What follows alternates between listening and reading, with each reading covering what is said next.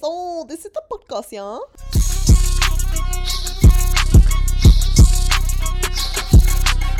No, but really, guys, this is the podcast. This is two chickpeas in a podcast.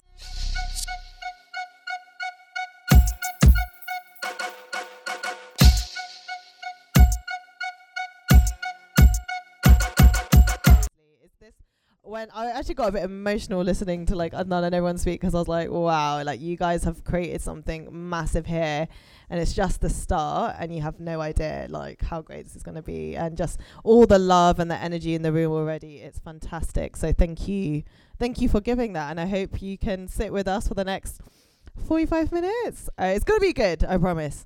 So yeah, this is the second segment of the evening. This is the live podcast. You're live. I'm going to try not swear, but I do, so I hope you guys don't mind. I'm Nikita. I'm one of two chickpeas in a podcast. Yeah, you can find us on Instagram, TikTok, all that jazz, and YouTube. Subscribe, like, comment, all of that, guys. Yeah, so I am one of two chickpeas. I have the podcast with my sister, Natasha, who sadly couldn't be here today, but I'm repping until she can be here next time. And Two Chickpeas in a Podcast is mine and my sister's experience of being British Asian and all the trials and tribulations that come along with that.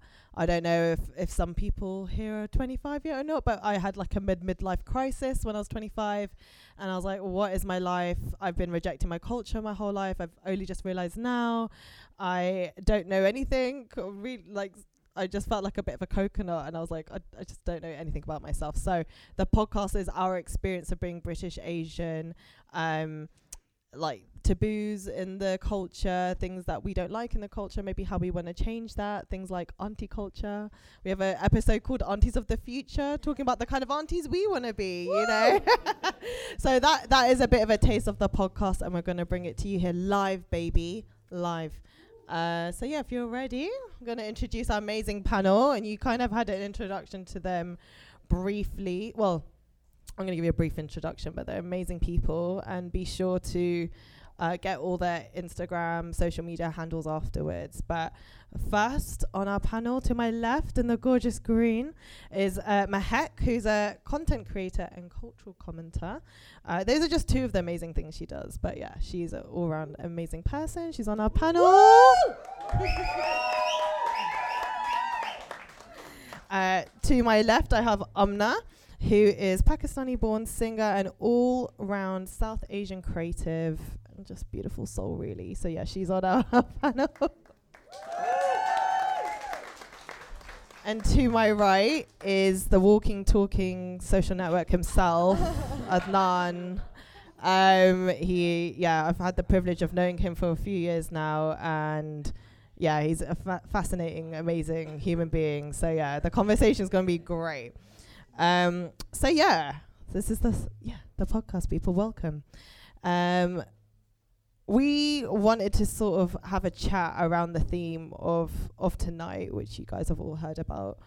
And I just wanted to start off with a safe space for all of us to be able to vent about things that we find difficult or challenging or unjust in being South Asian and this dysphoria. And you guys are welcome to join in, but I just wanted to have a chat about that, because it's not easy. I don't know how about you guys. I'm guessing a lot of people here have been born and raised in the country. Not everyone. I'm not trying to, group everyone together, but for me personally, I've always found it hard in terms of I'm not Indian enough for my family, and they let me know that. And I'm not British enough for my friends. And I'm like, where do I fit? Where do I sit? I don't know. And I've struggled with that my whole life. And even in terms of being an Indian person, even just the way, like at school, like it was so easy for everyone to mock our culture, our accent, our food. And it's given me a warped identity of my heritage, really. And it's taken me a long time to sort of figure out, like, actually, there's so many cool things about being Indian, and why have I been so ashamed my whole life? That's just one thing I've got to vent about, do you know what I mean? I'm going to get on to Priti Patel and Rishi Sunak in a bit. Don't get me started. But yeah, I just wanted to open that up. That's just one thing that really frustrates me, and I just think I just wanted this to be a safe space for everyone to be like, you know what, I don't feel right about this. So Adnan, do you have any frustrations or something you want to vent about, baby? I feel like Nikisa covered it quite well, to be honest. I wouldn't say frustrations. I think just a little bit of intro to, I guess, our experience growing up.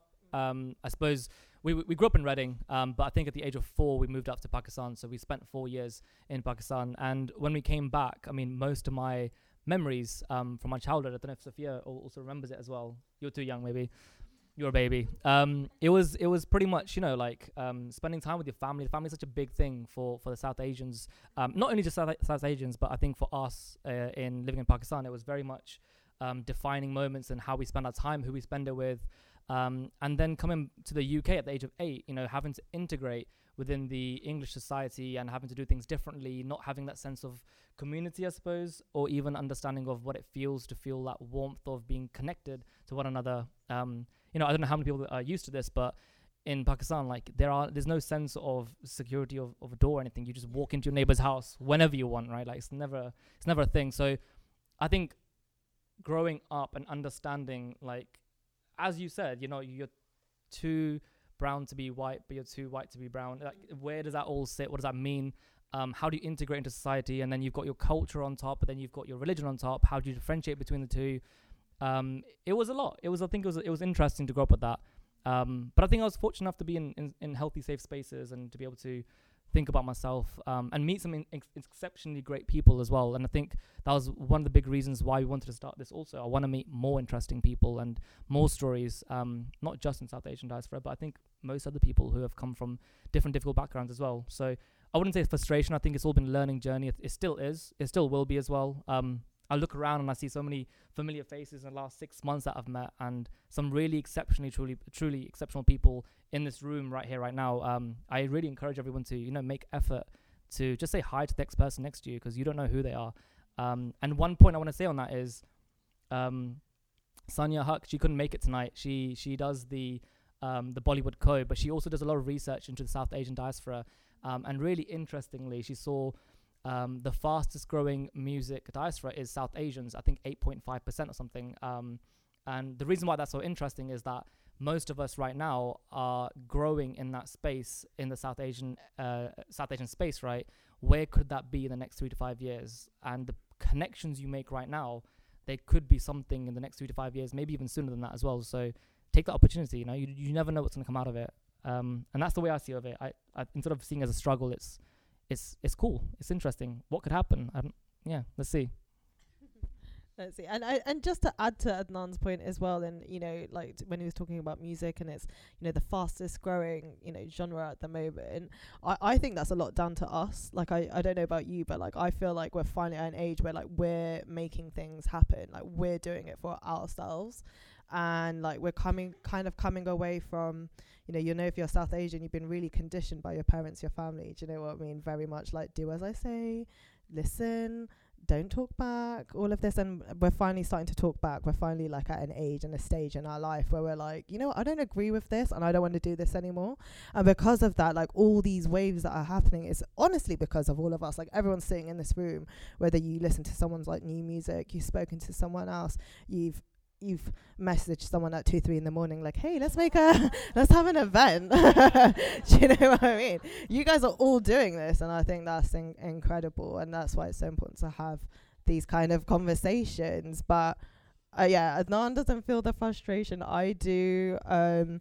I'll pass over to Amna, because you're Pakistani born, so I think that's so interesting in terms of I feel like I've got a struggle with my British and Indianness with each other. I wonder what that's like for you, being born and raised in Pakistan and then coming here and having to immerse yourself into a different culture completely. Hi everyone. I think there's so many different like angles to this. I think I was born with a British passport because my family, like my parents, like as soon as they got married, they had an arranged marriage. My dad was here. My mom just literally like got up and left and then came here, and then all my brothers were born here. So I'm the youngest. I have 3 older brothers. So they were all born here, and I was born like 10 years after my youngest brother, basically. So yeah, it was like an interesting, I mean, classic overprotective childhood and stuff. But because we always had like British influence, because they would spend a lot of time here. Have you ever heard of the term burger? Yeah. So back in I grew up in Karachi, right? Like up until 18, and I came back here when I was for uni. But basically there's like a lot of like, I wouldn't say like racism, but like if you like, you know, based on how good your Urdu is and how good your English is, you're going to sound a little bit different, right? You have like a semi accent almost. And I went to a British school, and everybody that went to my school, like, you would call them burgers basically. And like the rest, I have 9. My dad has 9 siblings. I have 33 first cousins, and just like a lot of my cousins that grew up, yeah, just from my dad's side, by the way, which is, yeah, it's a lot of birthdays and it's a lot of grandkids. Anyway, we'll get into that later, maybe. But basically, like some of my closest cousins, because I didn't have people my age growing up. It was like my siblings were a lot older, so like my cousins were like my siblings, and they went to a very different school, and their Urdu was a load better than mine. And they would just call me burger all the time. So I even growing up there, I felt a bit like I felt like I didn't fit in. And then when I came here for uni, and I was like, oh, cool, like I'm a burger, like my English is great, like my English is amazing, whatever. And then all my friends like made fun of my accent basically coming here. So then I was like, where do I actually belong? So I guess even though I grew up there, it was like similar, kind of not finding that belonging, but in a very different way. And I actually let people make fun of my accent growing up. Not growing up, but like at uni. And I remember like when I first came to uni, like some guy was like, oh, where are you from? And it was similar. I was like, Pakistan. It's like, oh, so you're a terrorist. And I was like, ha ha ha. And like, you know, like it's almost as if like I wanted to fit in, so I kind of like laughed it off. But like, yeah, so I totally resonate, but I guess it's like a different angle. Yeah.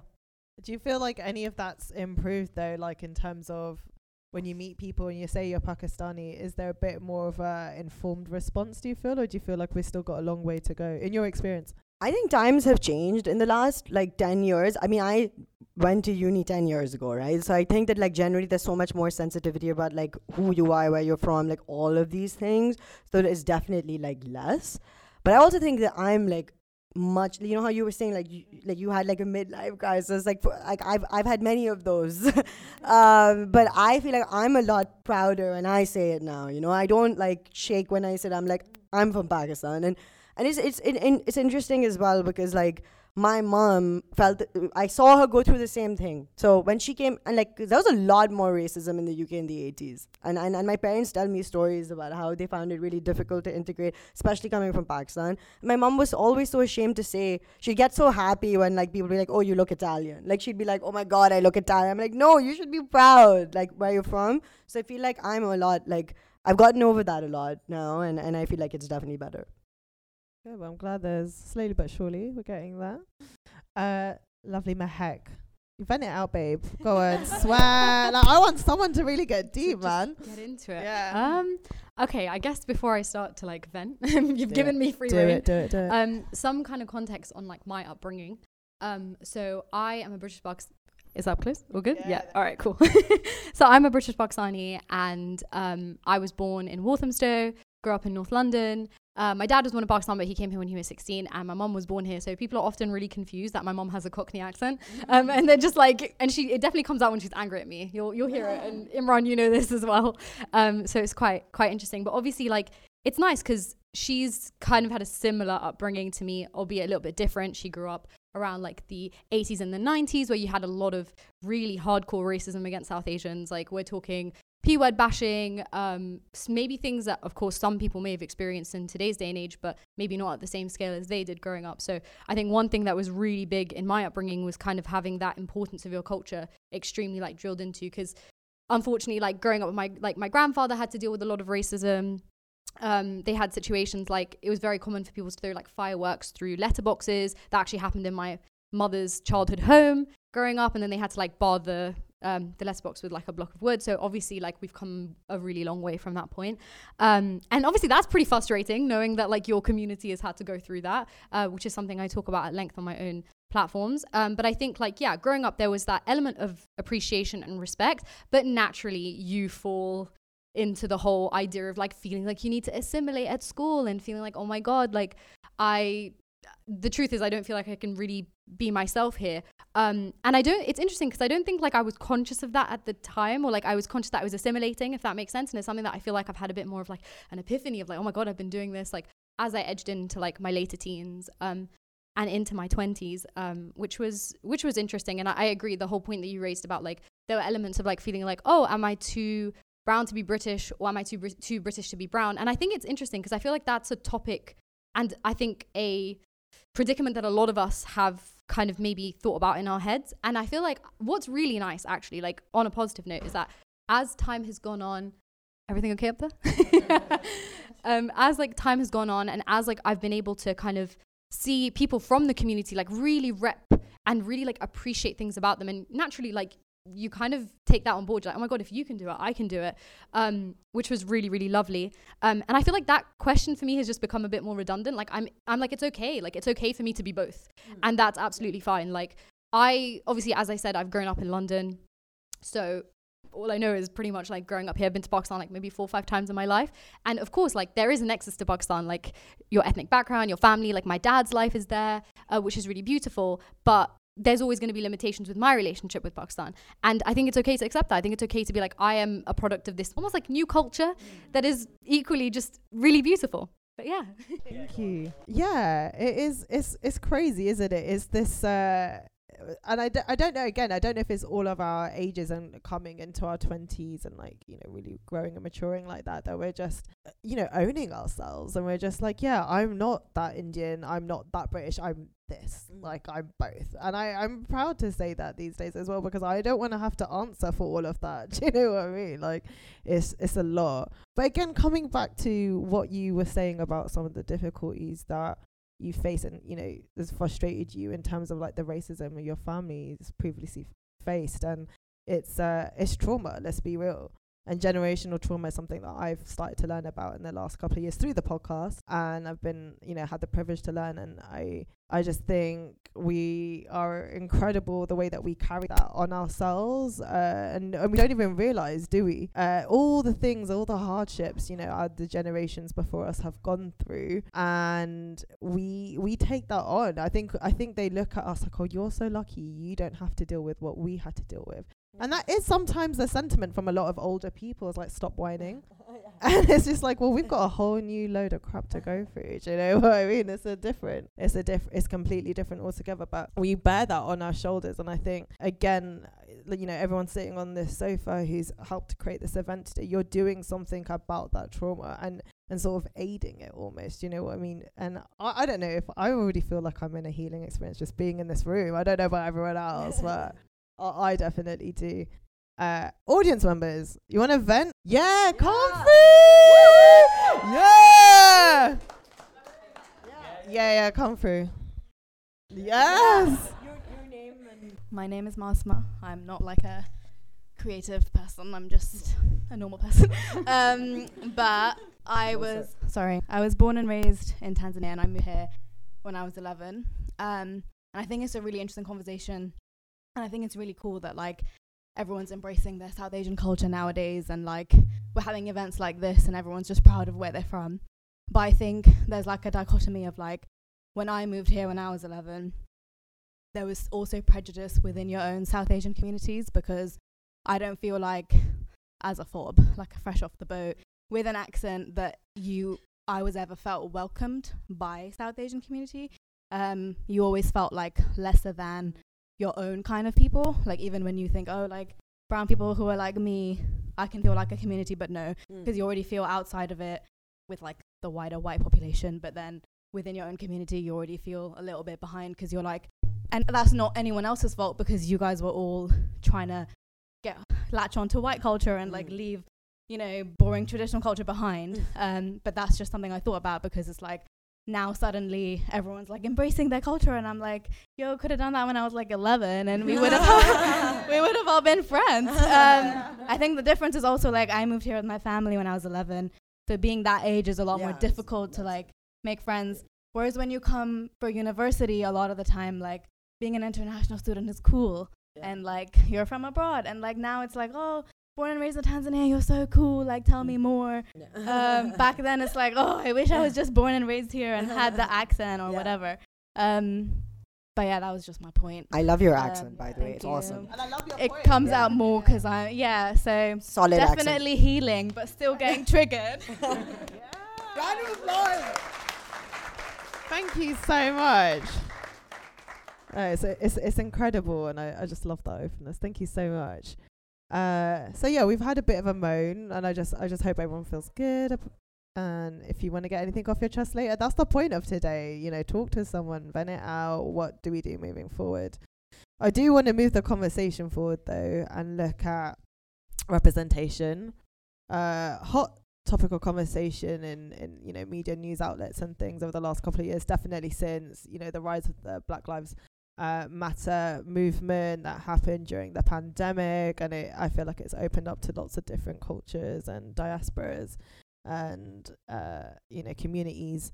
And I just think it's a conversation we need to keep on having. I don't know about you guys. I hope you guys don't feel bored by this sentiment. But yeah, I feel representation is so important across media, TV, films, books, everything. But, you know, I first want to even look at normal workplaces, even corporate workplaces, and how much of a way we still have to go with that.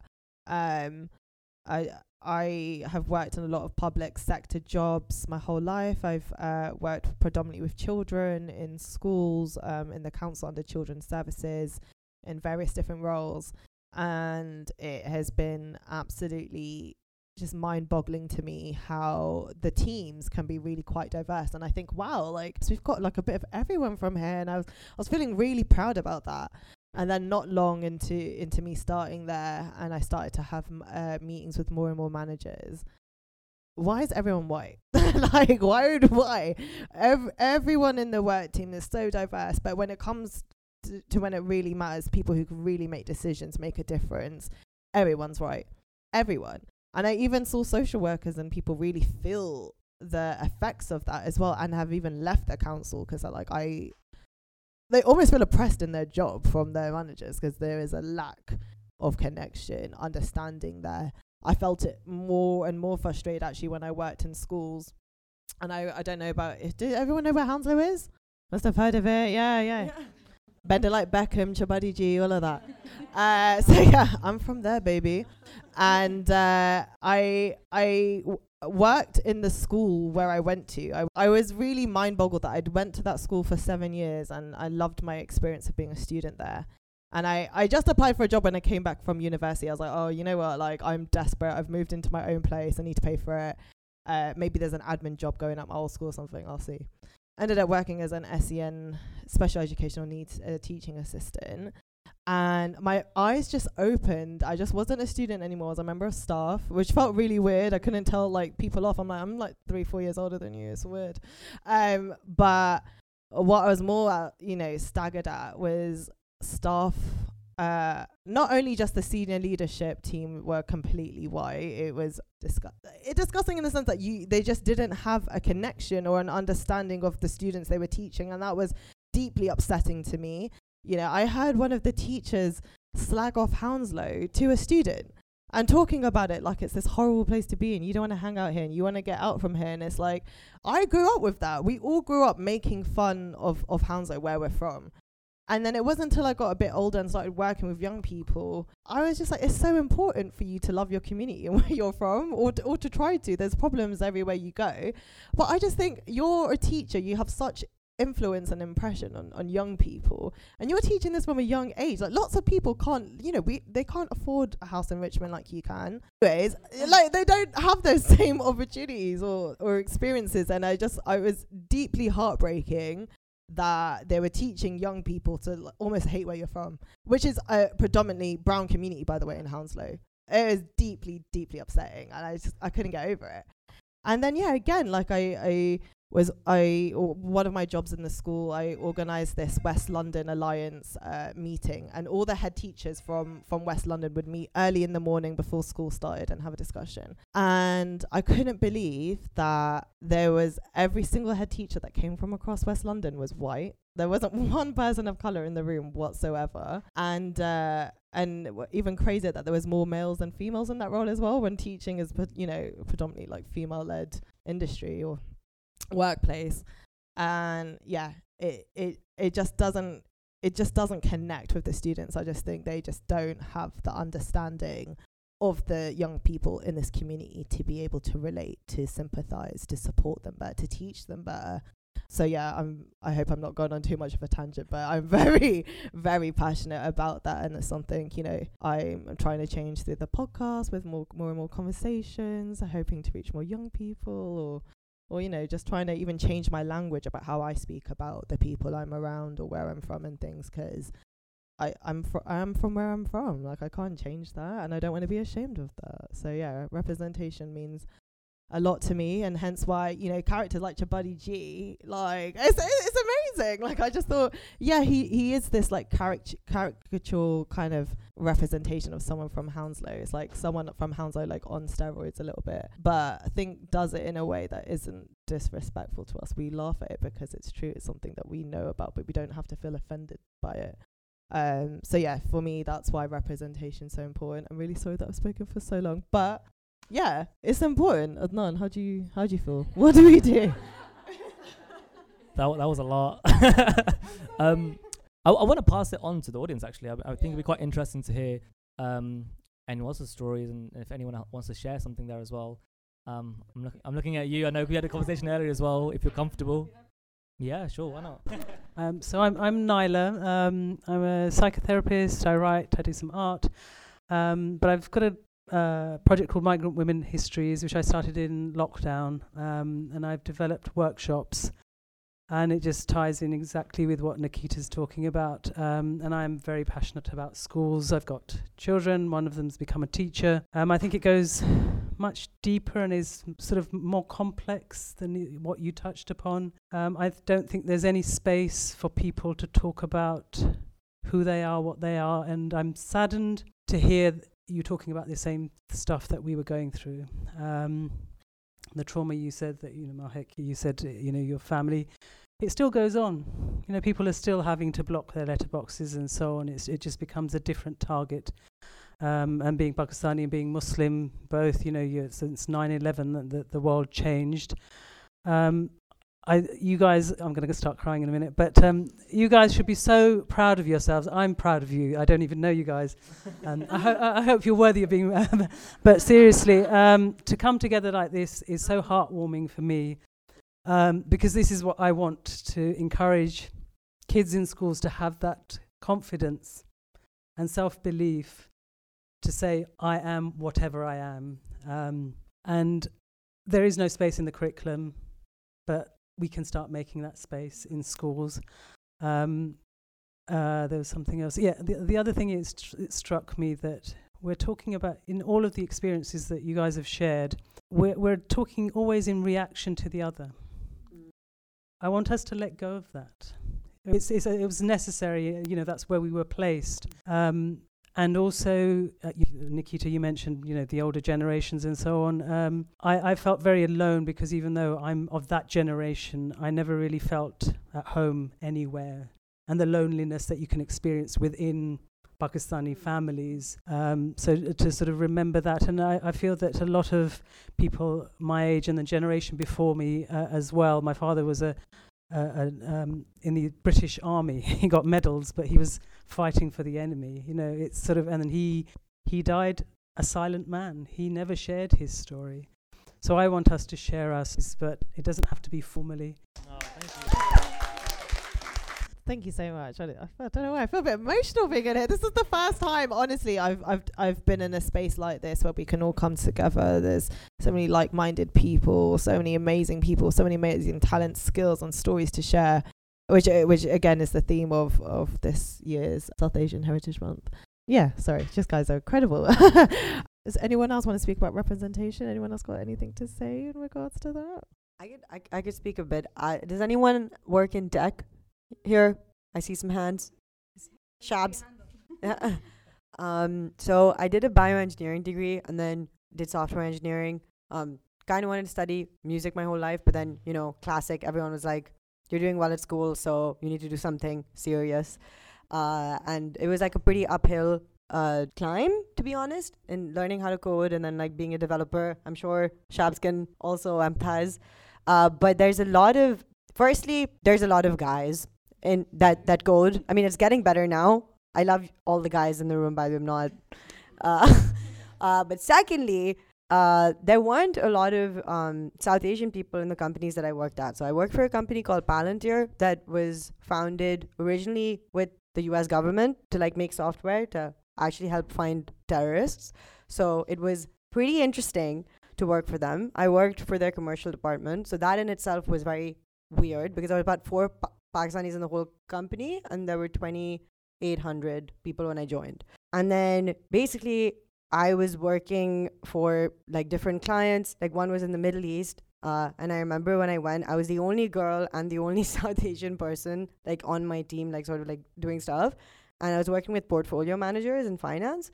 And the project went on. And at the end of the year, like we did well, like whatever, the project went well. And one of the portfolio managers was like, you know, when you showed up, like I just thought you were like a small brown girl. But, you know, you did some good work. And I was like, I don't really know how to like, what should I say? Is that a good thing or is that a bad thing? So yeah, I don't know. I think in tech, it's getting a lot better. It's almost like now if you're a woman in tech, there's like a lot of initiatives. But I still think that like we could go a long way, especially on the South Asian side. And that's something that I'm trying to like just do more mentorship and get more people involved and make people feel like, because I don't know if the women in here experience this, but growing up, like when something would break in the house, like my mom would be like, call up boo, you know, like he'll fix it. Like I was never empowered to like go and get my hands dirty or like have like that engineering sort of mindset. So if you learn how to code, right, you have to be okay with breaking stuff. Like you cannot be perfect about things. And when I started learning, I was like, I need to write everything down in my notebook and make sure it's absolutely perfect. And if I even get one error in my code, I'm a failure basically.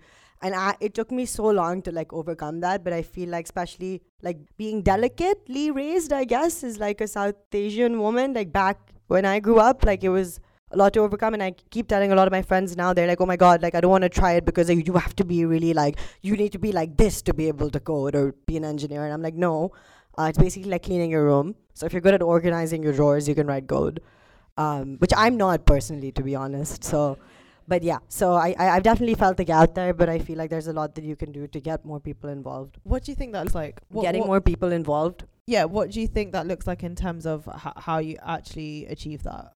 So I've done a bunch of, there's this organization called STEMets. I don't know if anyone knows about it. It was originally just for STEM, like women in STEM, but now it's like STEAM, so the arts are in it as well. And you could do like one-on-one workshops. And I don't know, for me growing up, because I didn't have any sisters, like all the women that my brothers dated or married, for me were like, you know, they were all like, just like, I was like, you're my role model. And anything that they did, I was like, I want to do that. And I feel like for me, that's been such a powerful thing, like having role models or having people that you can like connect with, that you look up to, that do stuff that you want to do. So I feel like, especially in this space, like showing people that it's possible and like just like being like, you know what, I can like cook for my whole family at home and like dance at a mehndi, but also write code. Like I can do that, and I can play guitar, and that doesn't make me like an alien.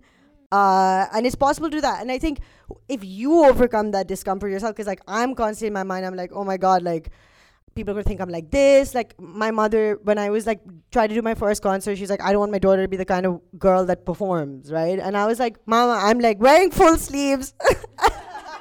I'm just playing guitar, you know, it's fine. It took a while, you know, and because I feel like I haven't overcome it. I am on a journey. I feel like a lot of people I know that are younger to me, that like, my nieces now, because they're like 13 and stuff, they're like, Popo, you know, if you could do it, I could do it. So I feel like mentorship is such an important part of doing that. And like, even with like, you know, with STEMets, basically you get like linked one-on-one with people. You spend some time with them, they tell you what they're struggling with, and then there's a lot of people that can kind of like help them do better. So I think mentorship is a really powerful thing. Yeah, and yeah, I'm gonna come to you, Thunder, but I just think when I was listening to you, what I was hearing and thinking about is the way, in particular, South Asian women are conditioned and brought up to I suppose like generations before us, a lot of their guidance comes from their experiences, but also ignorance as well, in terms of like when maybe hasn't necessarily experienced a lot of things, have been told a lot of things. They've been told to listen, to do. They're not been told to necessarily think on their own, you know, just try something for yourself.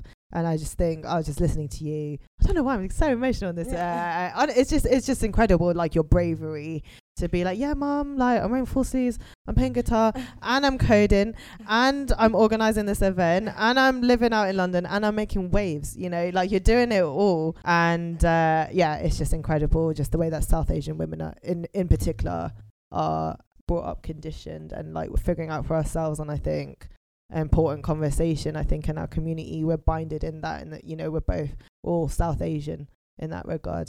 But I think there's a stark difference still between men and women. There's a lot to go in understanding each other to better support each other, and get to that space and make that change on that wave. So yeah. And I also like from the male point of view, because I've seen my brother struggle with this a lot as well. Like I feel like there's so much pressure on like what the definition of being a man is. I mean, I'm not a guy, so I'm not going to speak for any men, but like at least I've seen like my brothers go through it. And they feel like they need to be like the protector of the family, like, you know, because you have these like very defined roles that, like, obviously I'm being like very blunt here, but it's like women have to be very fragile and men have to be like very protective. I've seen like my brothers go through so much, like maybe just feeling vulnerable and not always being that, you know, macho guy there, and I've seen them crumble because they can't really deal with the pressure. And like my dad, I don't know about like if anyone resonates with this, but like my dad like does not talk about his emotions. Like he's not good at it. And I feel like I've really seen him and my brothers as well, like, you know. So I think it goes both ways. Well, speaking of men, let's come to a real man. Go on. I was gonna mention something here, and I don't know, it might be a little bit controversial actually. And I think it's more to understand as well from, I guess if we're talking about representation in South Asians, and growing up as a guy and being from South Asian Diaspora as well. Thank you. You're right. Like there's many elements for a guy to feel like there's a lot of pressure on him to make sure he's providing, he's protecting, he's the one that's going out and, you know, I suppose making waves in some ways as well. And I don't know, the notion is sometimes a little bit different. Like maybe not everyone feels like this, but for me, for sure, I didn't focus so much on that there aren't other brown people that are in that space. It never functioned like that in my head. I mean, it definitely makes a difference. It definitely helps a lot. If you're growing up and you see someone who's a president is South Asian, you'd be like, great, I can do that as well. But I think maybe with that mindset of a guy that you've got to make it happen no matter what, it's different, right? So you don't think about the representation all the time. What you do think about is there are also other communities, there are also other diasporas, there are also other people that feel the same thing that we do. They are also not represented, right? But there's this mindset and attitude and ethic that you follow to get to the top or wherever you want to get to, basically. And that shouldn't have to depend on just being from a certain community, right? Like if you're, I don't know, I'm not going to use Elon Musk as an example, but if you're going to build something that's never been done before, you're not like, oh my God, no one's ever done this before, I can't do it. Your mindset is, I want to build something for the sake of betterment of whatever, right? And I think that transpires a lot into the scene thing as well, because when I was really thinking about it, I was like, there aren't many events that I can go to and I feel like I can enjoy without just really loud, annoying music around or people literally half drunk in your face. And I don't drink and I don't want to be in that space. I don't mind going to a club or whatever, but I know my boundaries, right? I'm not going to drink. But I'm like, where is that space? And why hasn't someone made that? But that was it, right? Like, who is that someone? So why can't I be that someone? It's not because there's other brown people doing it. It's just because no one's doing it. So think about what you can't do. Think about what you want. Venture out, try it. What's the worst that's going to happen? Tonight, you guys might be like, that was rubbish. And I'm going to come back to that again. All right, whatever. We lost a bit of money, whatever. It's fine. It's not a big deal. So I think that was, I don't know if other guys feel the same way. I'd actually be very intrigued to hear what other guys' mindset on this would be as well. But you're challenged in many other ways. And, you know, Ben, I'm looking at you and I want you to talk. Go on, Ben, go on. Yeah, encourage him. Yeah, I'm fine, thank you. Benjamin.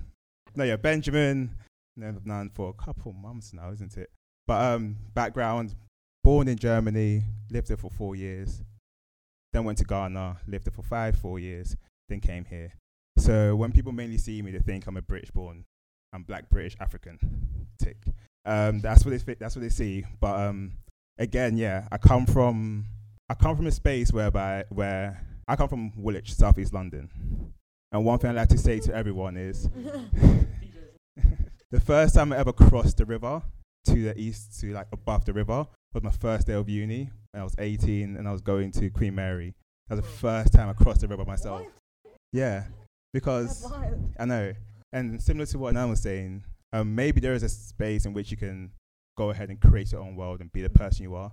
But intrinsically, you are stuck based upon your experiences. And I'd never experienced life or what life could be outside my little spot in South East London, just getting up to nonsense, me and the boys just doing whatever the boys do. And my role models were literally drug dealers on the corner shop. So me growing up was seeing them in the fancy cars, tripped out, looking clean, and I'm like, oh, I want to be just like you.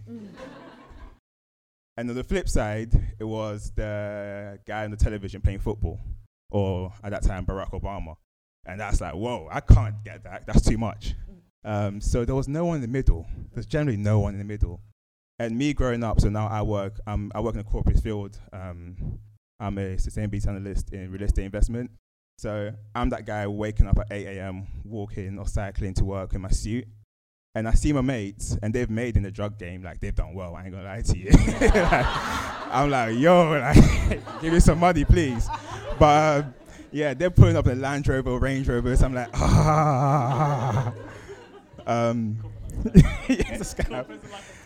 They did well, but the thing is, out of like 30 of them, there's only one guy. I'm not gonna bait him out, but there's only one guy who's done very well. But then I see the youngest around, and they're looking up to him like, hey, yo, what are you saying? How you doing? Blah, blah, blah. Speaking to him, and I'm just walking past like a nobody. And the problem is, I'm going to be what they all are going to be, if you get what I mean. If they just stick hard, go to university, go college, get everything you want, you're going to be that guy working a corporate job. It's not bad. I mean, I'm earning money, but compared to, on the flip side, you have the guy selling drugs, doing his thing, enjoying his life. They all want to be him, but they don't know that that life is just... no, it's like, it's horrible. I saw him when he was 18 and I was 18. He wasn't that happy guy. He was down the road, he was in his dumps. But as a man, as a guy, I don't know, as a man, as a guy, if you identify as one, I don't know the whole spectrum. As someone who identifies as a guy, I keep it as that. It's hard, especially from an ethnic background. It's hard when you have the top and you have the bottom, but you don't know who's in the middle. And you're trying to find who's in the middle. And most of the time, you're the person in the middle, but you just don't see that. You just think you're the bottom, because the next person you're looking up to is, for me, the next person I'm looking up to is Idris Elba, or Damson Idris, or I wish, or the big time boxer, the big time, just like, of course, I'm a black person, so there's many sports, but there's a big time person. And then when I go to the office, I look to left and right to me. I don't see no senior person who's a black man. And often my manager will be like, Ben, bang out 10 years here, you could be that person. Like 10 years of this? No way, I can't do that. What's my range? So yeah, I think, and then I kind of have to look inside to myself. So whereby it's brilliant that we come here and have conversation with different people and just vent and expose. But when you all go home and you're in your room, you just have to look inside. There's no one to vent to. There's no one to explode to. So as much as I love this, and this is amazing, I mean, the fact that I go invited here, and I'm looking around, I'm just seeing a whole bunch of people smiling at me. It's a bit creepy, but it's amazing that I could have this opportunity, because from someone who, at the age of 17, did not even know where my land was. I'm pretty sure you guys did, because my land is didn't know where my land was, or what the central line was. I mean, Lazy Line is the best thing ever, guys. Yeah, thank you. But I've not been there yet. But yeah, what was I saying? My land was. Yeah. To now sit in a room with a bunch of people from all over the world. I had Tanzania. I'm like, wow, amazing. A bunch of people from all over the world, and just be able to speak to you guys is amazing. And from you can see it from whatever background you are, wherever you are, whoever you are, just look inside, find the happiness, find the peace, find the space, and then trying to show it in how you are and who you are, and you attract a lot of lovely people. Very nice, isn't it? And hopefully a lot of you guys. We love you too, Ben. Thank you. Yeah, bye.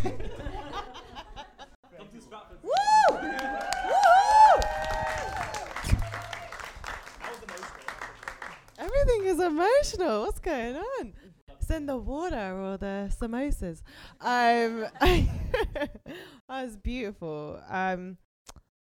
I don't want to take away anyone's voice or anything like that, but is there anyone else, panel or audience wise, who wants to offer some sort of insight into? Okay. Yeah, go on, my heck, and then someone from over here. Yeah, okay, cool. There's a lot. There's a lot. There's a lot. Which is really interesting, and it's been really amazing to kind of hear all of your perspectives kind of around, I guess, like what I'm gathering from this around like representation and sort of like what it means to see it, I guess, like maybe the ways that we can be proactive ourselves, etc., etc.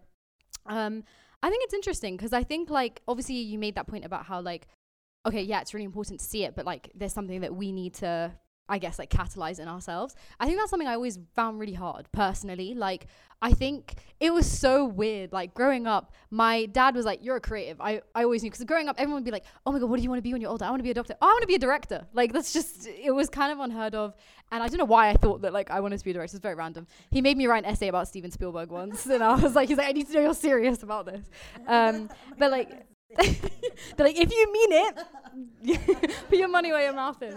And it was kind of interesting because like my parents always facilitated that passion, which was really nice to see in a South Asian household. But then I pigeonholed myself, and that came from not seeing people, brown people, kind of like in these spaces. I was like, I don't think it was something like, oh my God, brown people can't do it. That wasn't something I registered, but because I couldn't see it optically, it was something that I was absorbing and kind of like, oh, okay, cool. So I have to do this, I have to do that, etc. And you don't realize how much you absorb without actually like verbalizing it, which was really, really interesting. So I did law.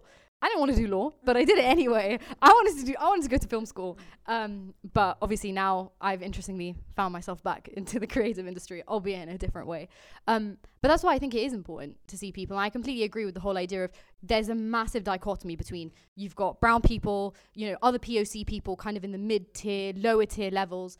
And then, for example, like in my industry, so I work in advertising, all the creative directors, unfortunately, are white. And I say unfortunately because you can see the issues with that. So for example, when we have ad campaigns that go wrong, it's because there's no cultural nuance. And there's been so many circumstances, unfortunately, in my previous company why I kind of had to be like, oh, like, do you realize like this is actually really harmful to this community? And it becomes really exhausting in the workplace as well, because you're like, oh my God, I have to do the work, but I'm not getting paid for this. Like, I'm not getting paid to be your like your DE&I, as well as like actually just being someone at this company.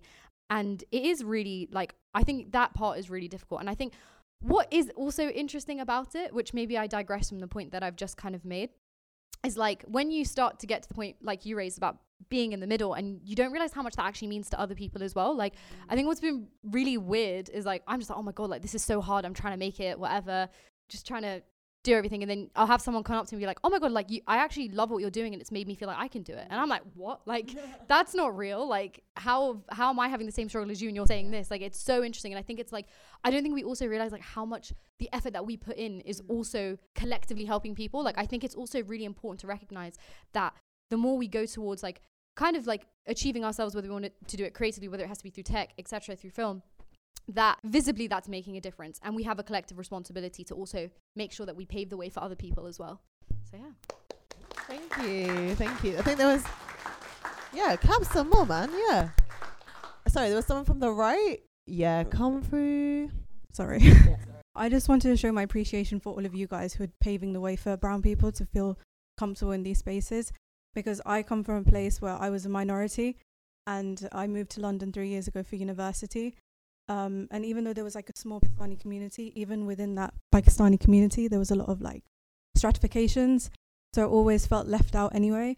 And then since coming to London and then finding out about like these sort of like events and stuff like that, I felt so close to my culture and so like content. And I realized that there are loads of other people like me who are feeling this way. So like I've been following your work on TikTok and stuff like that. And then like going to events like, you know, Mehfil and Daytimers and stuff like that. And there's actually so many other people who also feel this way. Sorry, I'm a bit nervous. And then like, for example, like, you know, the Ramadan tent project, we had our first one in Brighton this year. And I'd grown up like looking at Ramadan tent project in London as like these amazing events that only happen in London and stuff like that. And then when I came to London, went to university, I finally experienced it, and I was like, this is amazing. I wish it could come to a city like Brighton. And then it came this year, and it was amazing to see that there actually is a community. Like, even though, like, for example, like the bad thing that I do a lot is slag off my own community, because I'm like, there's no one doing anything. Like, it's really small. We're not diverse enough. No one's coming out of their homes. But when you actually do come out of your homes, and when you're given a space to create and talk freely about your culture and everything, that people do come out, and you can see everyone coming together. So I really appreciate like spaces like this. You guys are doing amazing work. Woo!